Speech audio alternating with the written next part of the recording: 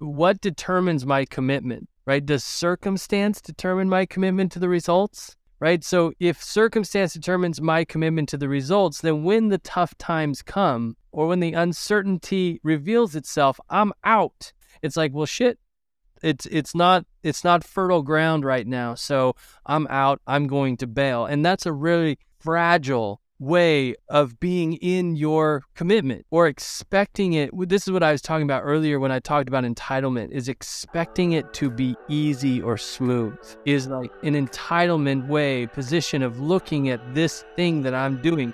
I'm in as long as it's easy.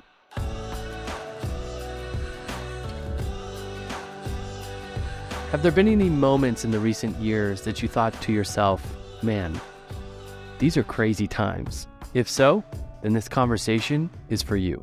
Hello, my friends. My name is Chad, and this is the Naked Leadership Podcast, high-stakes conversations for relentless company founders. My co-hosts and I have over 6 decades of combined experience in leadership coaching, and this podcast is where we explore it all. There is no conversation too risky. This week, Adrian, Dan, and I sit down to talk about thriving and leading in uncertain times. We discuss the challenges of a founder and a leader when things feel like they're teetering on the balance of devastation. With banks collapsing, business leaders being canceled, and economic confusion like we've never seen before, many feel uncertain. Towards the end of this conversation, we talk about what you can do as a leader in your organization, family, and community to thrive no matter the circumstances that surround you. If you're facing any of the following challenges, you'll get a ton out of this conversation. If you're fearful about where the economy is going and how it will affect your business and your team and your family. If you're revisiting your product, your ICP, or your goals because of a shift in your circumstances. Also, make sure you stay tuned as I get Dan and Adrian's hot takes on aliens and UFOs, the 180-100 model of management, and their favorite places to travel outside of the US.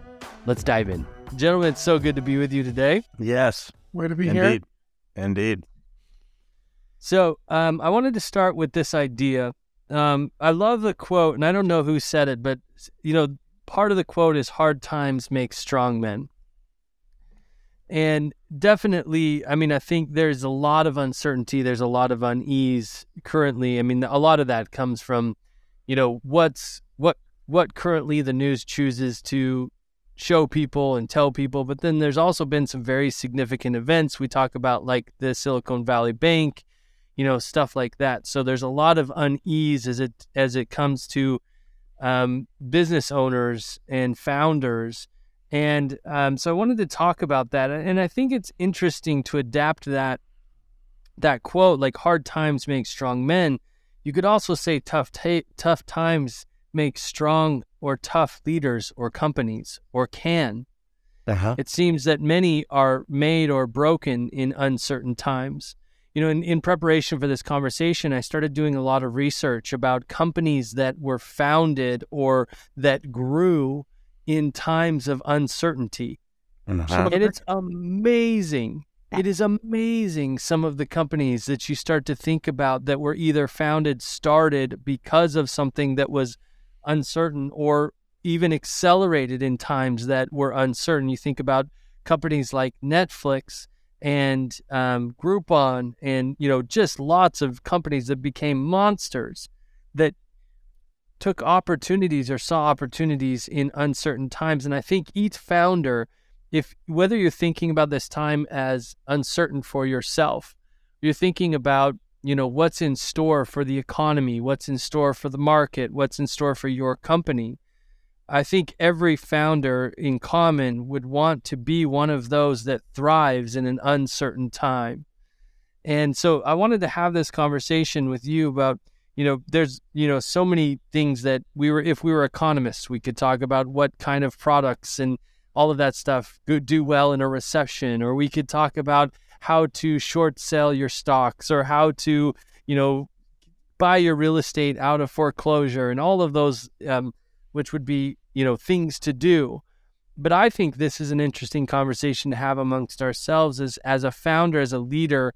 Who must we become in order to thrive in times of uncertainty? And Dan, you said somewhat jokingly, but not jokingly, every day is uncertain.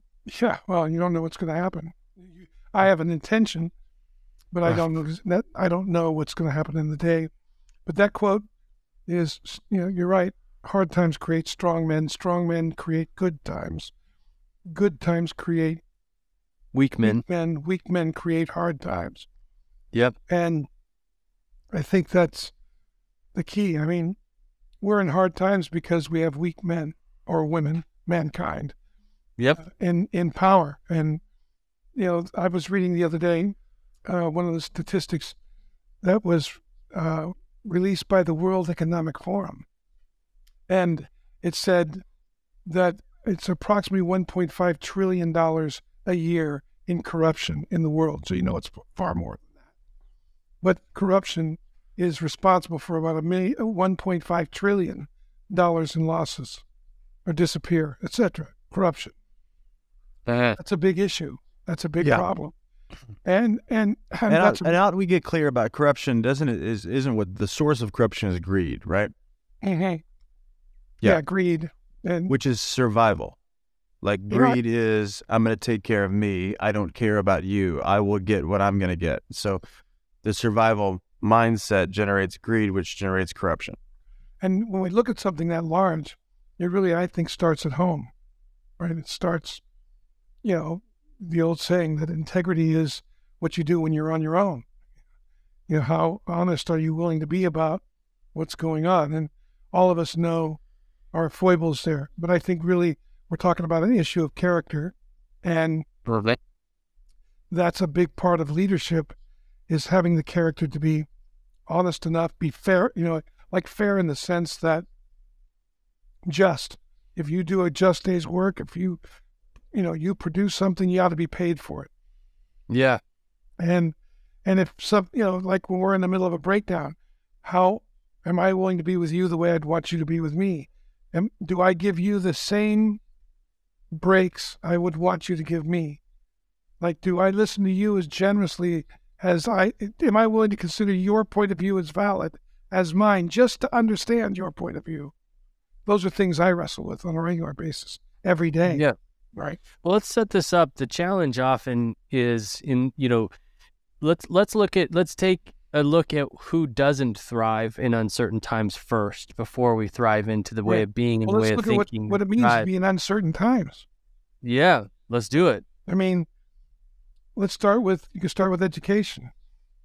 Yeah. People, it's uncertain what your child's going to be taught in school. It's uncertain that you'll even get to look at it. It's uncertain that the teacher that your child gets is willing to consider them as equally in the room as every other kid. It's uncertain that, when your child comes home from school, that they're going to make it home. After all, we just talked about school shootings. So if you go right into business, same thing. It's uncertain that the bank's you're going to be able to get your money out of the bank when it's in there. It's uncertain. And how much do you know about that? Like when you just sign a contract with a bank, do you understand the terms? Sure. I mean, we can go right down to government. Are the people in government going to do what they said they're going to do? The legal system, are you going to get, is the law going to be equally applied to you, or is it going to be applied according to some standards that you don't fit into? I mean, there's enough uncertainty.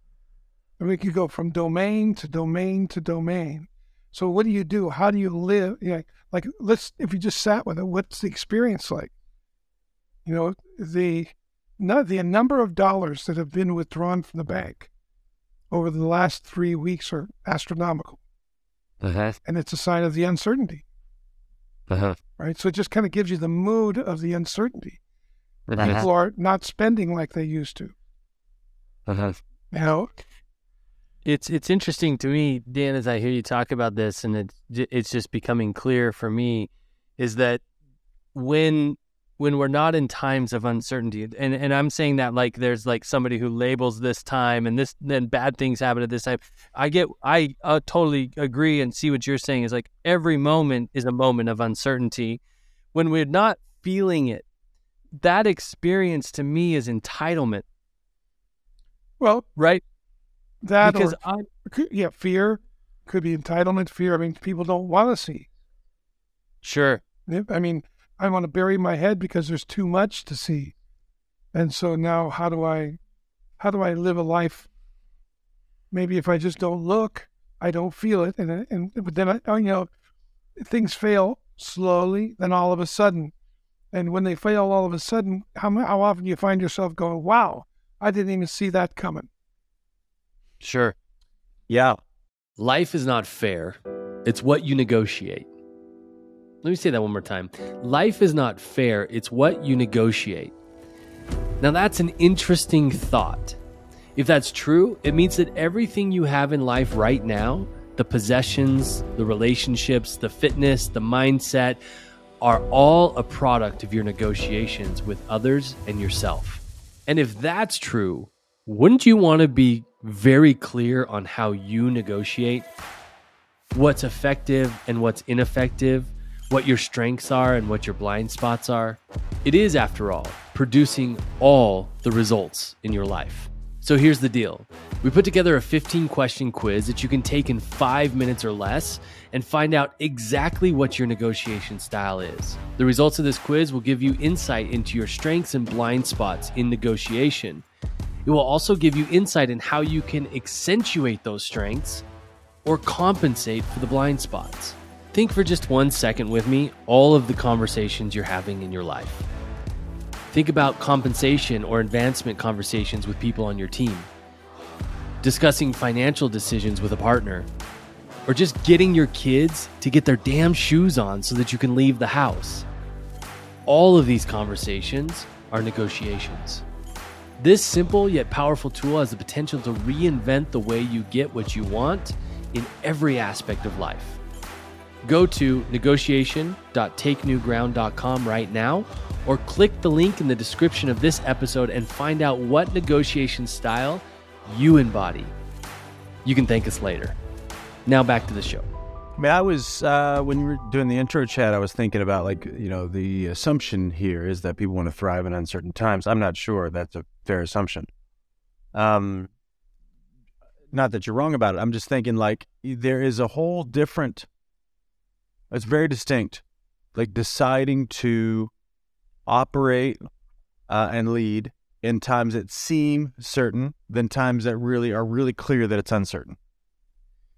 And I mean, uncertain times in the business context, if we're talking about that, there's times when we're well, everything's working and it seems certain, right? i.e. we have momentum, history's on our side, decisions we made yesterday are on our side, it's all working. And we have a sense of ease because we're being carried by yesterday's decisions. .com boom, baby. .com boom, or somebody just got funding, for example. It's we got money in the bank. And so it's it just feels like there's some certainty that's played out in front of us. The next X amount of months, we've got enough run rate and we've got some certainty here. And then there's a very different, very distinct experience then when I know how bad it is. Right. And I know how challenging it is. And I know the team's all over the place. And I know people are looking for other jobs. And I've heard it maybe, or I've seen it, or I'm in conversations, and that's really uncertain times. And do I want to, as a leader, if I'm listening to this, am I the type of person? Do I come from a place that says, hey, if it's uncertain, I head right at it? Yeah. Or am I naturally looking for the bunker? I mean, I think that's I think most of us as humans, with our survivalist mindset, would rather, I know this guy talking, a lot of times in my life, I look around right now, there's complexity, and I'd rather look for the bunker. Where do I go hide and wait for the storm to pass? Yeah. And yeah. Well, when I was thinking about what you said about the times are uncertain, if you want to say that, really people are uncertain about the times. And that's because I think the ideals that our society, Western society, has been built on are coming under scrutiny in a million different ways. And so when you can't anticipate what used to work, the ideal, you may not fit the ideal, but the ideal is there's a certain ideal that the society has been built on. You can take it in society is built on the idea of the heterosexual family and producing, and then you have that ideal, and then you have the fringes of the ideal, and the fringes have been excluded for many, many years, and so now instead of trying to get them to find a way to include people, the overreaction is to try to make the fringes the ideal, which then shatters the ideal, which produces a sense of uncertainty. We tend to throw the baby out with the bathwater.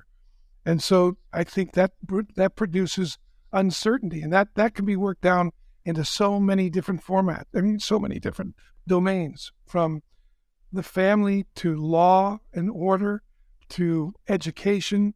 When you lose the ideal, you have to recreate an ideal, and that is a challenge. And this isn't the first time it's happened. Yeah. I mean, it happened during the Renaissance, right before the Renaissance. When you start to disintermediate, I mean, there's multiple times in history that it's happened. But when you start to challenge and question the ideal, and it needs to be questioned, obviously, but how do you do that in a way that opens up possibility? Not, there's going to be some deconstruction. What are you going to reconstruct? How do you, if you villainize, like there's the very creative folks, and then there's the conservative folks who want to keep tradition. You need both. And then you've got to have free speech to mediate the two. And free speech is uncomfortable. There's lots of tension in it. And so if the ideal becomes happiness, anytime you're not happy, something's wrong. Something's wrong, so you don't engage with what's there. And that degenerates the conversation. And the more it degenerates, the more it starts to get uncertain, because people don't know what other people are going to do, when what they used to count on is undermined. What are they going to do if they have no alternative? Yeah. And it becomes every man for himself eventually.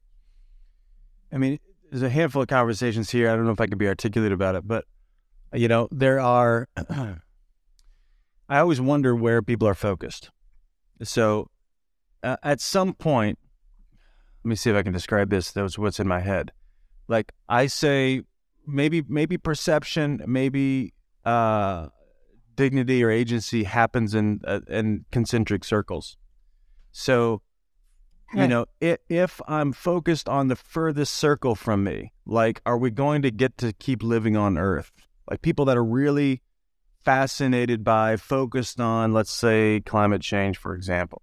Mm-hmm. It's a very far out there conversation, i.e., will life keep happening on Earth, and do we have to go to Mars, and what happens, and when is the whole thing going to die, and blah, blah, blah. All that to say is, I'm not making a conversation about climate change. I'm just talking about how far it is from the individual. And then things start to come back, and then we moved it back into a what's happening in America or the West conversation. And then we move back into what's happening in America. And then we move back into what's happening in our state. And we move back into what's happening around us, and what's happening on our neighborhood, and what's happening and then company happens somewhere around there, like the people that are closest to us, like the 1,000 people that are nearest to us, and then back into our family, and then back to ourselves at some stage. What do you think the concern is for people, for us as human beings, in those discussions? Well, I think there's the central. As I'm thinking about uncertainty, I'm thinking about, and maybe I'm too far ahead of us in this conversation already, but I'm talking about how to generate certainty in the context of uncertainty, or how to. What I'm asking is, what do you think the uncertainty is centered? Or, like, I think there's a key. There's fundamental issue that produces uncertainty. And what do you think that is? I think it's the distribution of resources that keep us alive. I think that's what we're constantly concerned with. Yeah. That we're constantly concerned with, is there going to be enough for tomorrow? Is there going to be enough love, enough relationship, enough food, enough water, enough security that I can live tomorrow? That I can, our brains around solving that issue. And there is a big problem with the equitable distribution of resource on the planet, period. Has always been, not only just with human race, but with the human race, but with every biological, living thing System. Yeah. system. That's what the system's built around. How Right. to get resource and distribute it. Yep. And I think that's why when you create an ideal, the ideal is usually created because it distributes a resource to the largest number of people at the most effective way, with the biggest benefit for all. That's the most ideal system, but not all system. No system is perfect, right? So they're all going to break it down. The question is, which ones are going to be most effective for the human beings? Let's say in the United States, we start there, or on the world, in the planet, right? I'm with you on the environmental issues are far from the individual until they. Like I was just listening today to a biologist talk about what's happening in the oceans with the decomposition of plastics and how they're in microform, like it's getting down to microform. It's actually polluting fish life, and that's a pretty big problem. Nobody's talking about it. He calls it's a water smog. He calls it. Makes sense. That's affecting fish life. It's really interesting. I thought, wow, now that brought it close to home, right? Because fish are a resource, and the ocean, and are tasty. Yeah. So now, oh my God, now I'm feeling that because that's food. Right? Yeah. Damn it! I want some branzino tonight. Can I have that? And I'm eating plastic when I eat my branzino. Well, to keep us connected to the I guess maybe the prompt here is, I'm thinking about what's the issue with uncertainty, because I think Dan started there naturally. We all start here naturally, as we do in our framework. Is like uncertainty is all around us. Even most of the time, what we even claim as certainty isn't as certain as we wish we would. Like we have a glorified view of it in order usually to kind of help ourselves not go put a bullet in our head or something. It's really uncertain. I mean, I don't know. I mean, if we really took it in I'm with you. About how uncertain everything really is. I mean, I'm about to come to tears right now. I just went and hugged my kids at camp today, and and Charlie said, "Would you stay? Would you stay longer?" "Sure, I'll stay longer." And she's hugging onto me, and I'm like feeling as alive as I could ever be. And she could be hit by a car. Yeah. This afternoon, she could die, and a tree could fall on her. You're right. Yes. Yeah. And so what's the deal with uncertainty? The experience of uncertainty is really what we're talking about. Yeah. I think is the experience of uncertainty. Now, what generates that? Is it going to be my relationship with uncertainty? Right. And that's why I'm naturally thinking about this as I'm just kind of building a world here, or, whatever. Thinking about what happens when I'm overcome by uncertainty. I'm probably focusing my attention beyond what I have control over. Like there's a level of complexity and uncertainty that I actually, like if I'm sitting here bitching about politics, but I'm not involved in politics, I'm doing that. Yeah. Yeah. Or it's a great distraction, right? To put our attention on the things that we can't control and jump on Facebook and argue about them and blah, blah, blah, blah. It's a great distraction for us to not take action in our lives on what we can. Right on. What we can affect. Right on. I was just talking with the client this morning. I've been thinking about him, and he's a part of an organization, not the leader of an organization. So kind of unique for a client that I'm talking to. And I usually don't like it for a handful of reasons. But his boss, there's a lot of his boss. I was joking with him. I was saying, hey, why don't you stop being so surprised that your boss keeps showing up that way? Because people are pattern machines. And so your boss likes it this way. He's pretty convoluted. He's not clear. And I said, well, what would it take? And what it would take is for his boss to leave the bunker of uncertainty. Like, that the organization itself is the way it is, and you'd have to stand up and say, hey guys, here's what works in the organization moving forward. Here's where we got here. First off, here's where we are right now. Here's how bad it is. Here's what's working. Here's what's not working. And it's on me. And now moving forward, it's going to be like this. And here's how I'm going to be. I'm going to be like this. And therefore we are going to be like this. And if you don't like this, wonderful. There's the door. Or if you're going to actually want to live by these principles, then you can stay. It's going to be great. And it's like, if we don't operate out of a clear sense of principles, what we have left is the chaos of personality. And if we live in this hyper political conversation, and we are these days, especially in the news, and in the influencer world, it's really about which personalities are we following instead of what principles are guiding our thinking and our being. Yeah. And like the uncertainty is who's saying what makes sense today instead of what principles are guiding us moving forward. And so we don't have a sense of being. I mean, everything for us is probably going to come back to some kind of conversation about who the hell am I in the context of uncertainty. Yeah, well, mine is more like, where do I stand? Right on. Where's my commitment? Where do I stand? And what can I influence? Well, I can influence my family and my immediate community. Now, what influence am I committed to? And it doesn't matter what happens at the larger level, because if I'm clear about what I'm standing for, then every circumstance becomes a provision, even the most tragic ones. But yes, because somebody with a vision or a stand is never held hostage by a circumstance. No, because the stand or the aim contextualizes the circumstance. Right. And to train to educate oneself and one's family in that is to, I think, to me, it's kind of a Greek notion, I guess, to bring up citizens, people who are willing to stand for what matters to them and create agreement around that. And that will make a difference. Yes. It's when I think where it starts to really degenerate is when I feel like I have to stop you from standing for what you stand for.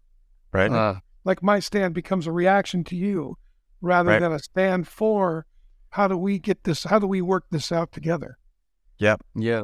The other thing I thought about, Dan, as I think is a different angle of that same idea, is like, what determines my commitment, right? Does circumstance determine my commitment to the results, right? So if circumstance determines my commitment to the results, then when the tough times come, or when the uncertainty reveals itself, I'm out.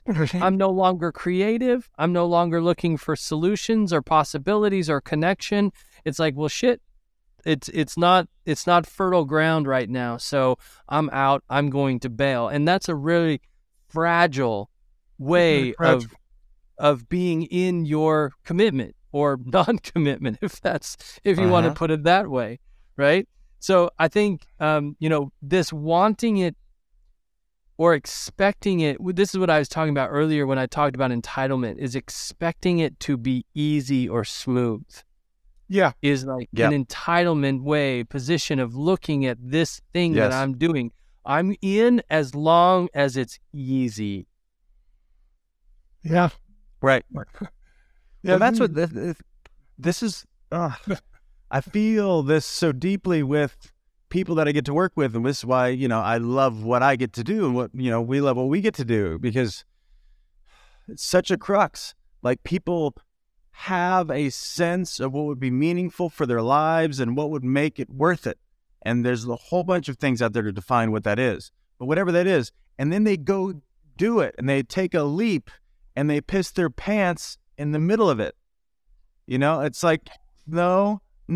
If I go skydiving, I will be scared. That's what's happening. I will regret the notion while I'm falling. This is what hard feels like. I've signed up for something really quote unquote hard. This is what hard feels like. I don't know who the hell I am. I don't know what's going on. I don't know who to trust. I don't know what's going to work. I don't know what to do next. I don't know all that shit. And it's like we resist the experience of risk. And uncertainty equals risk instead of adopting it. Yes, this is how it ought to feel like if I decide to take a stand in the midst of uncertainty and decide to order the chaos and release beauty, as Dan says. It's like, if I'm doing that, I am inviting adversity. That is what I'm inviting. Otherwise, I could just go back to my monotonous type of living and just pick up a little woodworking hobby and just have a little shed and go hide out there. Or do what matters to me, and I will be inviting adversity in my life. And that only works if the wood's always easy to get, Adrian. Oh, yes. Sons of bitches. I just want to have a wood shop, and when you can't get me my cedar planks on time. Yeah, so it's very like it's Seneca, right? Seneca teaches it's like expect it to be hard. Yeah. Expect the challenge. Yes. That is life. And I think that's the only way that we thrive in uncertain times. It's the only way we thrive anytime is to expect this to be difficult. Yes. Well, how, I joke a lot of times whenever like something's going shitty, and I say to myself, and to others if they're around me, oh, this is resiliency training. Yeah. Welcome to boot camp. It's not working. It's not working. This is resiliency training. This is great. Oh, fuck, that's hard. That took 5 more steps than I thought it would be. Oh, thank God. Because I want to be, how resilient, if you're the leader listening to this, how have you decided how resilient you want to be? Or do you just want to, like, catch the wave? Yeah. Well, do you want to live like that? I mean, that's what's quite at effect of circumstances. Or, we talk about all the time this Harrison assessment. And that's something I'm always looking at when I am in the midst of deciding whether to work with somebody. How much do they want to take on a challenge? There's once a challenge what's their perseverance level? That's right. That's right. Once a challenge is such a big deal, if I don't want a challenge, I really don't want success. Yeah. I want the fruit of success. I just don't want to cultivate the soil, buy all the implements, do all the work to do all the 15 steps before the 16th step. I just want 16 instead of 1 through 15, and then I happen to get 16. I think it's kind of the critique about the younger generations these days is they want results without the hard work, and the other side can also be argued as like sometimes people are just committed to the monotony and actually don't want this work-life integration conversation. But there is, back to your point, Chad, there's like entitlement that it ought not be this hard. And other people ought not be like themselves. They ought to just be like me. Well, and I don't want to. Yep. That's going to shake out in the next few years because it's going to get hard. I'm pretty sure. Yeah. And if you haven't sown meaning into your life, if you haven't really aimed at something that's valuable to you, it'll be difficult to get back up when you get knocked down. I think the more you give, and you think about the irony of it, you have to risk to sow, right? Because I'm putting the seed in the ground, believing that the fruit's coming in so many days, weeks, months, years. So I sow into my marriage, and how many times when it's going well, when I'm well in my marriage, I keep an open hand even when I'm mistreated because I'm sowing for the future. And I don't know when that return's coming. I don't, and when I have a difficult conversation and we go to bed, kind of raw with each other and sleep it in and then get up and try again in the morning, you don't know what that's going to lead to. And when we have a partnership meeting and things are tough and we have to make cuts and we don't know who's going to stick around or whatever, those are hard conversations, but have I sown enough meaning into the relationship where it's worth having that conversation? Like I've really thought about who I want to work with, why I'm working with them, what we're up together, what that means to me, how that breaks down into very small pieces. Because when I've lost it because I've lost that chain of value. I started aiming at my own greed, my own get by, my take care of Dan, take care of number one. That's when the meaning starts to unravel. Yeah.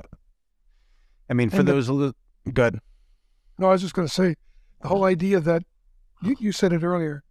When the shit hits the fan, do you climb into your cave or do you turn towards your team? Do you turn towards your family? Do you turn towards your community to see what you can do? And that's what the SEALs are looking for. That in the great SEAL, that's leadership. Leadership is if you turn towards the group and you've really worked with the group, you're not going to have to talk about it. People are going to know when to lead and when to follow. They're going to fall in order because they're committed to the same thing. and they're paying attention and aware of who's with them and where they're at. Yeah. So, well, I'm prepping. You guys know this, listeners might not, but I'm prepping. There's a guy right now who's a platoon commander for SEAL Team 3 that I'm coaching, and he's going up for SEAL Team 6, and he's going into the already passed the first round, about to be in second round. And it's all very fascinating and very fun. I love to have these conversations with this guy. But that we were talking about when part of the challenge that's coming up is they're going to give him 20 minutes. They're going to give him a lot of scenarios, and he's got 20 minutes to put together a tactical plan. And wow. Man, I know. I'm like, can I come, please? Can I please go. be there? Can I please be there? Just to watch, man, shit. Anyway, it's so much fun. There's a leader that's there that is there as a resource for him. And a lot of guys overuse their resource, and they show their own unwillingness to have an opinion. And so out of their own insecurity, they like defer, if you will, to the top dog that's there, but then they show themselves they're unwilling to stand, right? Unwilling to like put themselves out there. Some of them on the other side, hyper certainty, don't use the resource at all. And what it points out, I think, and part of the crux here is no matter what the circumstances are, you always have your own presence. Yeah. No matter what they are. And that's really when you've got a team, an organization that is going through a time that's uncertain, explicit time that's uncertain. As a leader, you have an opportunity to realize that no matter what is happening circumstantially, who I am in the face of the circumstances is your most powerful tool. Out of that will come all the speaking, all the asking, all the exploration, all the conversation. Out of that will come all the activity, all the focus, like, because you might have been doing 10 things and now it's time to do one. I was just in a conversation with a guy yesterday who's got this business and he's been not focusing on that because he's been growing other businesses. He's got 4 or 5. And the one that he's had for a long time, he used to do it himself. He pulled together this group, and then his 2 top dogs are quitting. They're going somewhere else. And I'm on the call with this guy, and he's resilient. He's like always on point. I look at him, and I'm like, what's wrong, man? He looked like somebody had just killed his dog. It was bad. And I'm like, what's going on? And he was telling me all this stuff that's happening. And I said, well, you got some options, don't you? So you could, we explored, you could play this whole thing out. You can like lay down and let this thing happen. Or you can decide to go all in for a month. What would that, just explore for a minute. What would going all in for a month look like? And we explored that for just a second about what he could do, what he as a person could choose to do today to go turn this thing around. And you know what? He said, I'm off this call. I got to go. I'm going to go do all that right now. Now, what was that? Is all of a sudden he decided that if he got his own, stopped feeling sorry for himself about the betrayal, stopped feeling sorry. Possibility. He saw a new possibility. It's like, oh shit, I am the despair that this looks like. And they're like, no. Let me summon myself to the surface as if I'm somebody that matters. I've got to decide that for myself. And I'm going to go stand in there. And if I go after it for a month unrelentingly, what new can happen? And a lot of shit ton stuff can happen if I decide to go be distinct in the context of uncertainty. It was really empowering. This guy, he talks to me every call all the way up to the hour. As we got to this point, 32 minutes in, he's like, I got to go, man. There was like no other, he didn't want to talk to me anymore, which I'm like, get out of here. Go, get out of here. It was awesome. You did your job. That's when you know you did your job. Yeah. It was great. I just want to point out, be explicit about the change or the transformation of his relationship with the uncertainty in that moment. And then, we talk about transformation happening in a moment. That's what it looks like. Yeah. It's a decision and a choice to reframe something in a way that you can be with it, however you want to be with it. You choose. Right. That's right. Right? And that's such a good, that's such a tangible example of I can't even be on this call anymore because I know what I got to go be doing this moment in order to relate to this thing the way that I want to relate to it. So peace out. I'm on a mission. I've got a name. Yeah. And that's beautiful. This has been fantastic. I loved this conversation, gentlemen. Thank you. Can we do a couple hot takes? Let's do it. All right, let's go. All right, first one. The existence of aliens and UFOs. 100%. Oh, I don't know. I think it's probably true. Yeah. I'm probably with Adrian, yeah. Okay, great. I just don't want to meet one right away. I saw this Instagram reel, and it's a Latino family, and they're way out in the wilderness, and they're taking pictures, and it looks like real. They're with aliens, and they're like passing this off as this really happened. I'm like, maybe it did. They look pretty real. Yeah.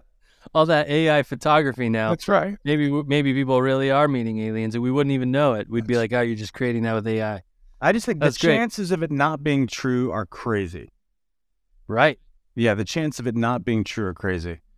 And if it's been true, I mean, all the government cover-ups, I tend to believe the government covers shit up. So. Oh, yeah. I think, William Casey, the guy, the CIA, said when the American people believe everything that's not true, we've done our job. What kind of quote is that, anyway? All of the crazy sightings down by San Diego, some of those stories are wild. Yeah. Independently. Yeah. Well, even the DOD put out all that film. I don't know. I forget now all the context around it, but like look. I mean, people can make up anything these days, but geez, seems crazy. It's been going on since 1945, pretty consistently.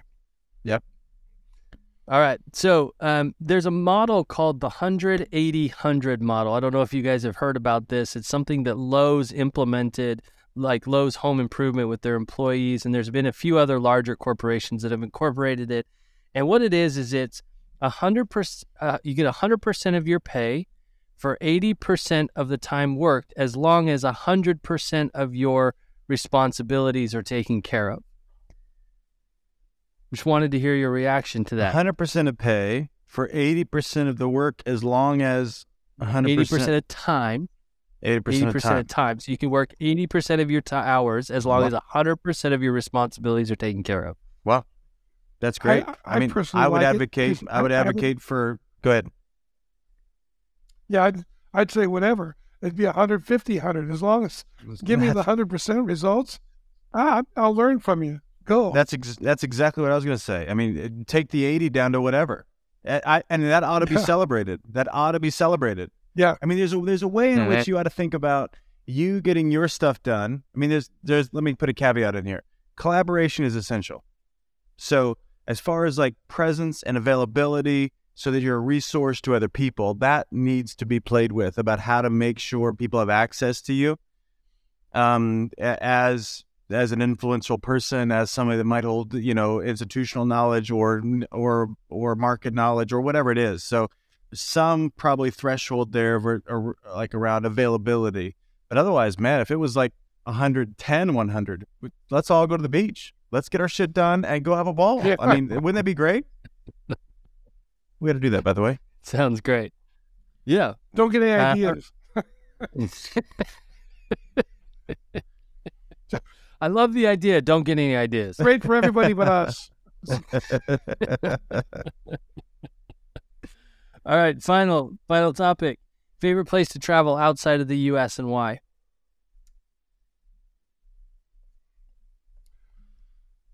Well, go. Where has it? I mean, I just got back from Mexico. I'd never been like a Mexico guy, and like haven't habitually been there, gone there. But went to a really amazing place just last month with Allie for her birthday, and it was beautiful. I have loved, anytime I've spent in Europe, I've really loved. I was like the nerd ball in my school. So for those listening, I grew up in a town of 8,000 people. They did teach foreign languages, but 99% of people took Spanish, and I was one of the nut jobs that took French. And I took every year that we could, took French in college as well, and I loved it. So anytime I go to like French-speaking countries, I nerd out on like the challenge and opportunity of like how much, because I'm weird and I remember a bunch of stuff. So like being able to access all that vocabulary in my head is just really fun. So like being in France, obviously, but even being in like northern Africa was really fun. Or being in Haiti was really fun because I can like summon all that French to the surface. So I like all that stuff. I have 2 places. Santorini, the Greek island. I love the ambiance, the caldera, the hiking. It's just beautiful. And I like the food and the culture. And the other one is Northern Italy. I mean, I've spent a lot of time there, and I've been all over the world, but I like going there. I speak Italian. I like to, as like Adrian, I like to go in there and play with it, and get, look at the world from that perspective. And it's a very idiosyncratic culture, which I love. So those are the things. Those are the 2 places I love. I've been all over the world, and I like foreign countries. I like to go to different cultures. Me too. We're also, can we talk about this yet? We're also having we can cut this if we don't want to talk about it yet, but we're also hosting a very exclusive training in Northern Italy towards the end of the year. Yeah. And it's going to be on Lake Garda, in one of it's considered the resort there. I think it's called La Haye. It's one of the top resorts in the world, in the top 50 resorts in the world. It's beautiful. It's right on Lake Garda, and we're looking forward to that. That'll be 3. But that's not why you'd be coming. You'd be coming for top class training, top training, and rubbing shoulders with some of the most badass founders in the world. That's for doggone sure. We've got that. Yep. Yeah, right on. All right, gentlemen, thank you so much. Love you both. Awesome. Thanks, buddy. Ciao. Bye, everybody. Well, my friends, thank you so much for joining us for another episode of the Naked Leadership Podcast. As a heads up, every Friday we post a Cliff Notes version of that week's conversation with all the highlights in under 5 minutes. Check that out for a quick and powerful reminder of the principles discussed. I hope this conversation has been valuable to you. If it has, the greatest compliment you could pay us is sharing it with somebody who could use it. Thanks so much for listening, and until next week, bye-bye, everybody.